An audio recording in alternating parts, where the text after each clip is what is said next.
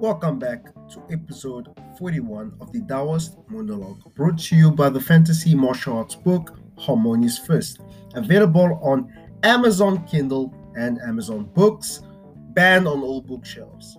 Click the link in the description, go to Amazon Books and get yourself a copy. Ancient law speaks of an Indian monk, an Indian Buddhist monk who was shocked once he arrived at the Shaolin Temple.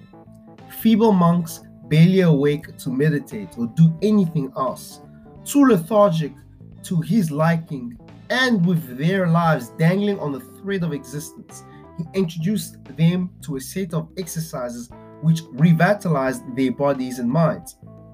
These ancient exercises are accepted by most to be the basis of traditional Chinese martial arts. What are these exercises?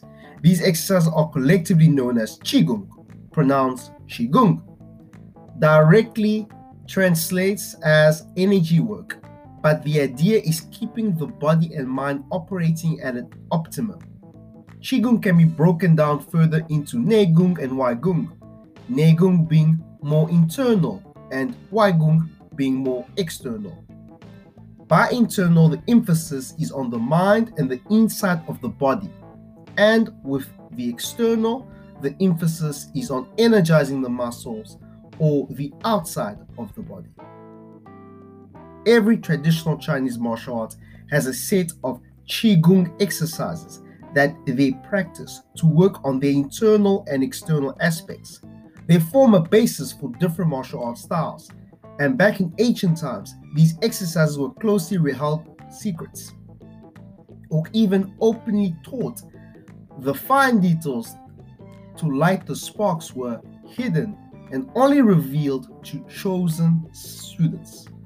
Qigong exercises may boost your testosterone and yes, even decrease it when done constantly.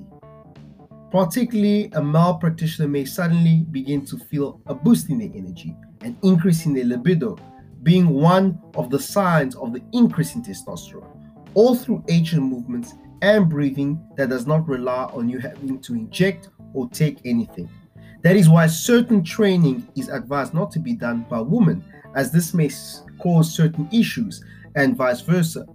There are Qigong exercises strictly for women as well. But natural or not, Qigong malpractice may have its negative side effects, similar to road rage, and it is advised to learn from an expert.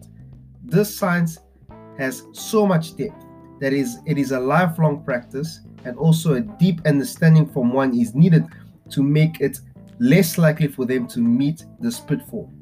In ancient times, certain training was limited or stopped by martial art masters after a certain age, as it caused heart problems, leading to heart attacks. But in those days, the priority was being able to defend oneself and their village from marauders. Living long and healthy was not a concern. Qigong is very powerful, and even simple training like Zanzhuang can be its equal worth in gold. Training like Banduanjin, said to be created by the great General Yu Fei, was created to keep his soldiers strong and ready for battle. This ancient practice can do more than just boost your testosterone, it can improve your health and much more.